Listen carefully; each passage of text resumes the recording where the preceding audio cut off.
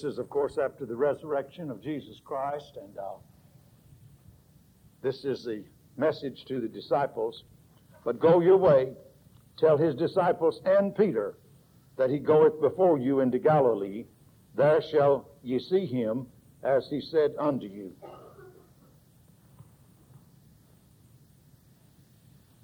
Obviously, we're talking about the Apostle Peter this afternoon for a little while. Something of his life. There's something special about the very name of this impulsive, wayward, and child-hearted man that awakens our interest in him. We know ourselves better when we know the Apostle Peter very well. We study him in his failures and we grow discouraged sometimes, for we say if a man who could be so near Jesus Christ as Peter, with him in the house of Jairus, on the Transfiguration Mountain and in Gethsemane, if he could deny him, then it's certainly not strange that we should fail in this sinful and adulterous generation in which we live. And we study him, though, in his successes, and we rejoice, for we say if a man like Peter, unlettered, uncultured fisherman as he was, if he could be loved and accepted back by the Lord, even after he had denied him, then there's hope for every one of us. And so I hope we will look at it that way this afternoon. Now, there are many reasons why I like this man, Simon Peter, and I'm sure that next to the Lord Jesus Christ, of all the men whose names appear in the New Testament, he would be one of the ones I should like most to meet in heaven and see exactly what he's like. I like him because of his enthusiasm. I like an enthusiastic person. I like a person who really shows what he means. Peter had an ardor about him that seemed to radiate through everything that he did. If he was right, he was enthusiastically right. If he was wrong, he was enthusiastically wrong. And I like such a man as that. But somebody might say, isn't that the thing that caused him so much trouble? But I would say that the world doesn't owe too much to its overcautious people. He was a brave man. I'm sure, though, that somebody's about to say, you mean brave man? Didn't he deny the Lord in the presence of a little girl when he said, I know him not? And the old habit of his profanity came back upon him. And he denied the Lord with an oath. And I'll say that's true too. But then you have to remember that Peter had courage enough to follow Jesus down into the presence of his enemies. And Peter was one of the ones of the disciples near the Master in the courtroom. There are many reasons why I think the Apostle Peter is an outstanding man. But I want you to get our sermon this afternoon, and Peter. Now these words, which form an angel's message to the broken-hearted disciples, present one of the sweetest pictures in the whole Bible to us. And I hope you'll get this afternoon. The crucifixion scene is over now, and the rocks have ceased their throbbings, and the crosses on the hillside stand still and strange. The text is the angel's message to the disciples who have gathered themselves together after that dark, dark day and are seeking to comfort each other. They had always imagined that the Master, whom they had loved and followed, was to be a king of a temporal kingdom, and they were to have positions of power in that kingdom. You know, the mother of two wanted two of her sons to sit, one on the right hand and one on the other. But now he's been crucified, and they don't understand. Their hearts are well nigh breaking within them because it's all a mystery to them. How can he be a king after he's died? It seems I can see them almost as they sit in that little upper room in Jerusalem. Doubtless they say to one another, we had trusted that it had been he that should have redeemed Israel. And besides all this, this is the third day since all this was done. But I'm sure that there was one who was not in that company in Jerusalem. I feel sure that there was a vacant chair. This one's name was Peter. He must have felt that he was no more a disciple and felt that he did no more qualify to the right of communion and fellowship with the other disciples. I expect he was someplace on the outskirts of the city, in some dark, lonely place, far away from any human eye to look upon him. Poor, broken-hearted man. Probably we've all felt somewhat that way at times. But if Peter were not in the company of the disciples, I'm sure of one other thing too, and that is that the other disciples must have been talking about him. Human nature hasn't changed that much. We have a great way of remembering all about a person's failures and downfalls and forgetting the strong points in their character. Remembering only their weak places and forgetting entirely their virtues. And so I suspect that these disciples were speaking somewhat about Peter, wondering why he wasn't here. Can't you just hear them? We've all been in such settings, and maybe we've been a party to too many of them. Someone asked, "Wonder where's Peter?" And they all, of course, stare for a moment. "Peter," somebody says, "you didn't expect him to be here, did you? Did you ever know of him falling through without some kind of a slip-up?" Maybe another one says, "Yeah, he's always great on speaking up, but watch and see if one of the first to put his foot in his mouth." Maybe they started mentioning some of the things that Peter had done irrationally and wrong, and they could have mentioned a number. They sure could have. Probably did. His failures. They could have told about the time that he started walking on the water and started sinking. And that calls that scene to my mind, too. Jesus was coming to them on the water. They were so afraid because they thought it was an apparition or a spirit. And then Jesus cried out, his voice ringing like a silver bell in the midst of all the hurricane and the winds and the raging of the waters, "Be not afraid, it is I." Well, after they had calmed themselves somewhat, Peter said, "Lord, if it be thou, bid me come unto thee on the water." And Jesus answered with one word, "Come." Jesus climbed out of that boat and started walking to Jesus. And you know, he just accomplished that for some time. He did all right until the waves round about him became so boisterous, and he began to notice them, the Bible said. He took his eye off of Jesus, like we do sometimes. And when he did, his faith failed him, and he began to sink down into the waves of the sea. He said, "Lord, help me." Jesus reached down his hand and helped him and put him back into the boat. Now, they could have mentioned that, and that certainly was a failure on Peter's part. But then, you know, come to think of it, on the other hand, it took a great degree of courage to climb out of that boat. The others didn't. I noticed they weren't whipping their legs over the side of that boat and walking across the water. No, sir. They stayed put, didn't they? So if you're going to criticize Peter, there's a lot of things to be said about those who never make an effort. Those who never make an effort are always quick to judge those who do make an effort, and sometimes fail in the doing. So they could have mentioned that. If they had wanted to, they might have mentioned sometimes the scene so recent when the Lord was washing their feet. And all of a sudden Peter impulsively sprang up and said, "Lord, thou canst not wash my feet." Well, now, when you come to look at it, that was because of a humility that was seizing Peter's heart at the time. He seemed to recognize the fact that this is the master down there doing the menial task of a servant. And he wasn't about to let the Lord play servant around him and wash his feet while he sat there like somebody. No, sir. But Jesus wanted to prove a point. Jesus wanted to express something. So he said, "Lord," he said, "Peter, if I wash not thy feet, thou hast neither part nor lot with me." And then, of course, poor Peter, impulsive Peter, Peter, so like we all are, he said, "Well then, Lord, not my feet only, but my head also." If that's the way it is, just take me all. Take all of me. That's Peter. Oh, they could have mentioned several other things too, but you know, we don't usually mention people's good things when we're putting them down, do we? You know, I wonder if there was any kind of anyone there kind enough to remember him and say, "Yes, but his love for Jesus was so wonderful, you never heard the master ask a question that Peter wasn't the first one to answer it." He respected the Lord. His answer might not always be so, might not be true, but he would try. He really would. "Whom say ye that I am?" Jesus said. And Peter spoke up. That's the way it was. "Whom say ye that I am?" He answers and says, "So and so."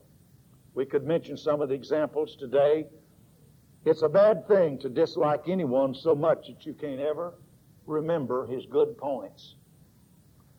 I hope I never get so hardened until I can't ever see a good point in someone, even if I don't like the person. That doesn't mean that they're completely abandoned because I don't like them, you know. But if Peter were not gathered in the upper room and talking about, but if they were gathered in the upper room talking about Peter, there's another thing of which I'm most certain this afternoon.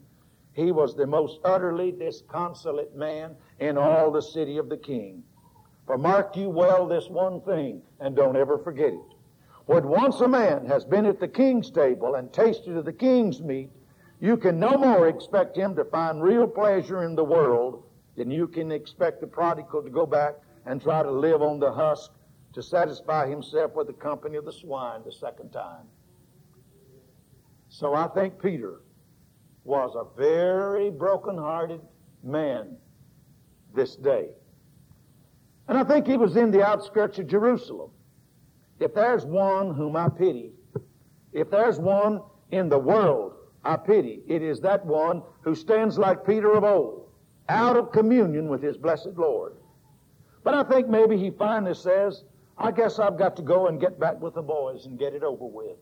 We're thankful he didn't do like Judas. He did have some feeling left in his heart. So I've got to go back and try to fix this up somehow, some way. Maybe the fellows will pity me and help my terrible feeling. You know, the night that he was there at the garden, in the courtroom, he was standing outside when he went inside, when the Lord was taken inside to be tried.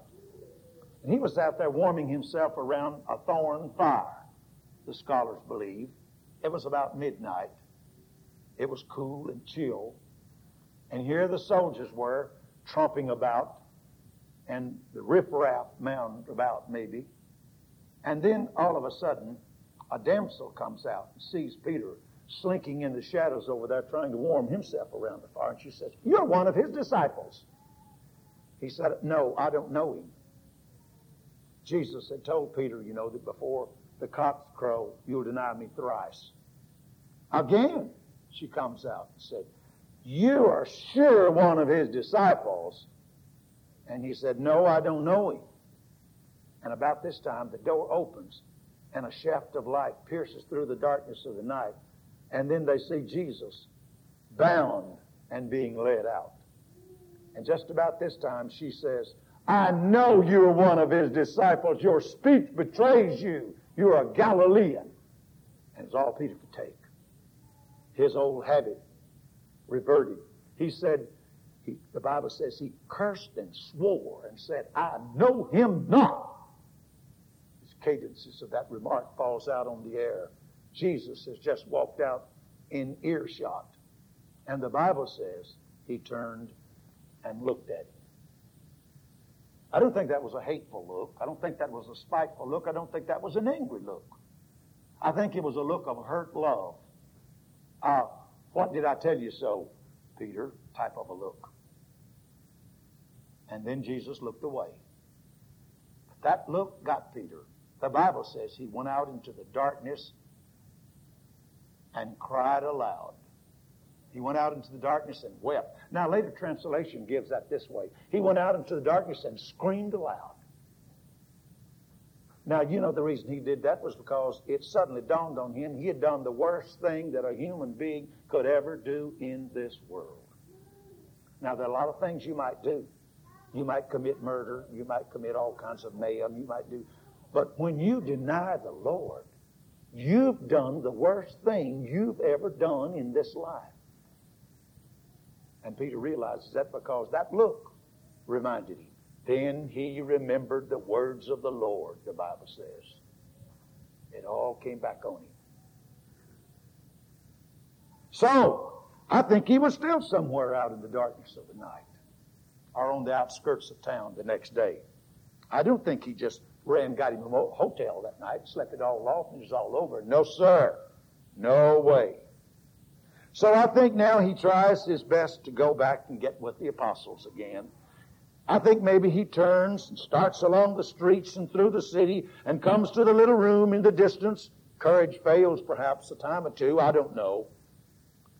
Goes back to his old retreat and sits with clenched fist and bowed head, biting his lip, tears streaming down his face, but finally he gets up and says, I will go. And he did go. However, what happened, he went.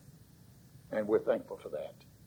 He reaches the stairway leading up to the room, and as he ascends, wearily dragging his feet, he reaches the landing and reaches the latch. What? Does he hear voices inside? Are people talking about him inside? Are they saying those things about him inside that would hurt him and drive him off again? He goes in. I don't know what happened when he went in. I hope, though, that some brother, someone of the group walked over by him in a manly way, placed his hand upon his shoulders and shook him good and said, Peter, we're glad you came. We've been all missing you.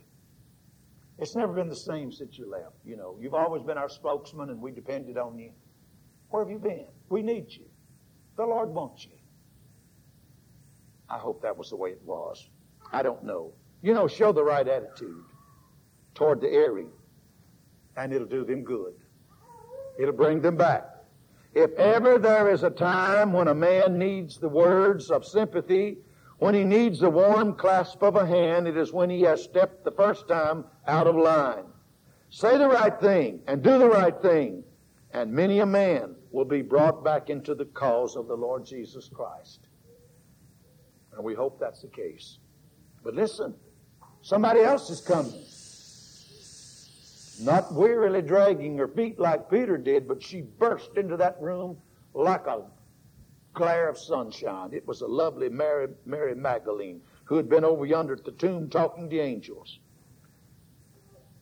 And she has received the greatest message of all times, and as she springs into the company of the disciples, she calls out perhaps, He's risen! He's risen! And then she says it. Jesus is risen from the dead, and he said he would see you all over in Galilee. Go tell my disciples that I go before them into Galilee.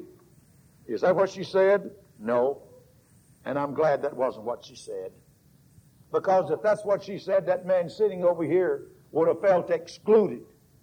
Because he already feels so bad he can't hardly stand it. And if she had said that, he would have felt left out, just as sure as you can believe, because the Lord thought that too. And the Bible says, and putting it right, here's what she said, tell my disciples and Peter that I go before them into Galilee. Why did the Lord name him particularly and especially? Well, I'll tell you why. He was the only one's name mentioned. And the only one's name mentioned is the only one who had done wrong and felt that he would no longer qualify as a disciple. I want to tell you today that the Lord is the same yesterday, today, and forever. And he has an invitation for every one of his children. But if there's one, if there's a special individual in all the world that needs the message to be sent to anyone, it's that one who is out of favor with the Lord. And don't forget those words. And Peter. And Peter. It was not that the Lord didn't love the other disciples. He did. He loved them as much as he did Peter. But it was Peter that was the one who was lost then. And that's the one he was thinking about the most. And at that time the Lord was grieving for him. You know, I heard a story told one time. Someone foolishly asked our old mother which one of her children she loved the most. A large family of children. She just answered like that. The last one in every night. Isn't that sweet? That one would be the one of her concern at that moment. And that's the one who would be out of the circle. And she would be most concerned and grieving about him. That's the one at that moment that she would love the most. And that's the case with Peter right here. And Peter. You know, the Lord doesn't want to give up any one of his disciples. He doesn't have a single disciple that he would spare. He loves you all. In spite of our mistakes, in spite of our failures, in spite of our weaknesses. I've read a poem a long time. It's a classic, written in England, and I'm going to read it. It's one of my favorite poems. And it illustrates this just so perfectly. It's rather lengthy. The story is, so you can get the thought real well. Two brothers lived in England. One of them was childless, and he made it well in life. He had it going real well. His other brother had married and had a whole house full of kids, 7, I believe. But he didn't make it quite so well. It seemed like it was hard for him to get along. He'd fallen upon hard times. He just couldn't make ends meet. So the well-to-do brother wrote him a letter and told him that I'll give you all you need for the rest of your life if you'll just give me one of your children. Let's see what it says. Here's the letter. What shall it be? What shall it be? I looked at John. John looked at me. This is the wife. Dear patient John, who loves me yet as well as though my locks were jet. And when I found that I must speak, my voice seemed strangely low and weak. Tell me again what Robert said. And then I, listening, bent my head. This is his letter. I will give a house and land while you shall live. If in return from out of your 7, one child to me for A is given. I looked at John's old garments worn. I thought of all that John had borne, of poverty and work and care, which I, though willing, could not share. I thought of 7 little mouths to feed, of 7 little children's need, and then of this. Come, John, said I, we'll choose among them as they lie asleep. So walking hand in hand, dear John and I surveyed our band. First to the cradle, lightly stepped, where the new nameless baby slept. Shall it be baby? Whispered John. I took his hand and hurried on to Lily's crib. Her sleeping grasp held her old doll within her clasp. Her dark curls lay like gold alight, a glory against the pillow white. Softly her father stopped to lay his rough hand down in loving way, when dreamer whisper made her stir. Then huskily said John, not her, not her. We stopped beside the trauma bed, and one long ray of lamplight shed athwart the boyish faces there, slow sleep in sleep so pitiful and fair. I saw on Jamie's rough red cheek a tear undried. Ere John could speak, he's but a baby too, said I, and kissed him as we hurried by. Pale, patient Robbie's suffering, angel face in sleep still bore suffering's trace. No, not 1,000 crowns, not him, we whispered while our eyes were dim. Poor Dick, bad Dick, our wayward son, turbulent, restless, idle one, could he be spared? No. He who gave bids us befriend him to the grave. Only a mother's heart can be patient enough for such a seed. And so, said John, I would not dare to send him from her bedside prayer. Then stole we softly up above and knelt by Mary, child of love. Perhaps for her 'twould better be, I said to John, quite silently. He lifted up a curl astray across her cheek in willful way, then shook his head, nay, love, not thee, the while my heart beat audibly. Only one more, our eldest lad, trusty, truthful, good, and glad.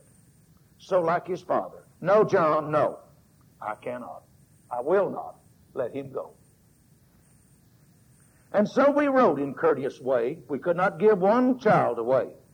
And afterwards toil light seemed, thinking of that of which we dreamed, happy in truth, that not one face we missed from its accustomed place. Thankful to work for all the 7, trusting the rest to one in heaven. And that's just the way the Lord feels about the church at Fair Oaks. With all of your weaknesses, with all of your troubles, with all of your problems, He doesn't want to give one child away. Well, you know, that's the story. And that's the reason why that Jesus, when He sent His message from heaven back down here to earth, He said, you go tell them, and Peter. I want Peter named. And if you're astray this afternoon, if you're out of duty with the Lord, if He were sending a message down to this old world, He couldn't be more impressed. He couldn't be more interested in you that if He had really called your name. He's that much interested in you, though He's not talking to you audibly today like He did then. He's talking through His Word, but He means it just the same. You know, in spite of his failures, Peter had a message for us that is rich in hope. He tells us in the most emphatic way that the man who followed afar off yesterday may enter into the intimacy of the Master's fellowship today. He tells us that there is a place at His side, even for those of us who have denied Him. That look broke Peter's heart that day. You can hear his pathetic sobbing across the centuries. He found his way once more into the Master's friendship. Jesus could hardly wait to get the door of that tomb open to send Peter a special message. Go tell my disciples and Peter. There's a private interview that Jesus had with Peter. Did you know that? It's not explained in the Bible, and it's not clearly stated in the Bible. What took place, we're not told. But we can be assured of something that was said. Peter proved that Peter poured out the whole wretched story before Jesus, I think. And Jesus listened and forgot and forgave. The Bible says He appeared unto Simon. He appeared unto Simon. I don't know where that was. No one knows where that was. But isn't that something? Peter comes forth from that interview wearing a different garb than he had ever worn before. The garb of humility. Hence he commends it to you and me. Be clothed with humility, he writes. For God resisteth the proud and giveth grace to the humble. Wearing this robe, Peter went forth into the ministry of the Lord. It was in this costume that he preached in the house of Cornelius. In this garb that he received his stripes and thought it honor that he was counted worthy to suffer for the Lord. It was in this garb that he went into prison. And it was in this garb, too, the garb of humility, that he was crucified. When Peter wrote his epistle, when he was converted and brought back to the Lord, you know, Peter wrote an epistle. And there's encouragement in that epistle to everyone. Listen, he says, but God is not slack concerning His promise, as some men count slackness, but is long-suffering to usward. Listen to that. Long-suffering to usward. Not willing that any should perish, but that all should come to repentance. I think when by the Holy Spirit Peter penned those words, back in the chamber of his heart, he could hear an echo sounding, and Peter, because those words were the sweetest words he had ever heard in all of his life. They welcomed him back again, somewhere down in North Africa, I believe it was, as he was faithfully following his duty to the Lord, and he never did go astray again. His enemies apprehended him, and they gave him the final punishment. He was crucified like the Lord. The only objection he had was, don't crucify me in the normal way. Crucify me upside down, because I'm not worthy to die like Jesus. And they indulged with him in that. He was crucified upside down. Wherever you are today, if you're out of duty with the Lord, remember these words and don't ever forget them. Let them be an encouragement and a challenge to you. The Lord is calling for you to come back. Now, He feels that way just as much about you as He did Simon Peter in the long, long ago, I'm quite sure. We thank you for listening to our podcast put on by the Church of Christ at 2215 Plans Road in Bakersfield. If you would like any additional information, or you would like to receive a free Bible correspondence course by mail, please email us at info@churchofchristbakersfield.com. Our service times are Sundays at 10:30 a.m. and 5 p.m., and Wednesdays at 7:30 p.m. please make plans to join us. We would love for you to be our honored guest.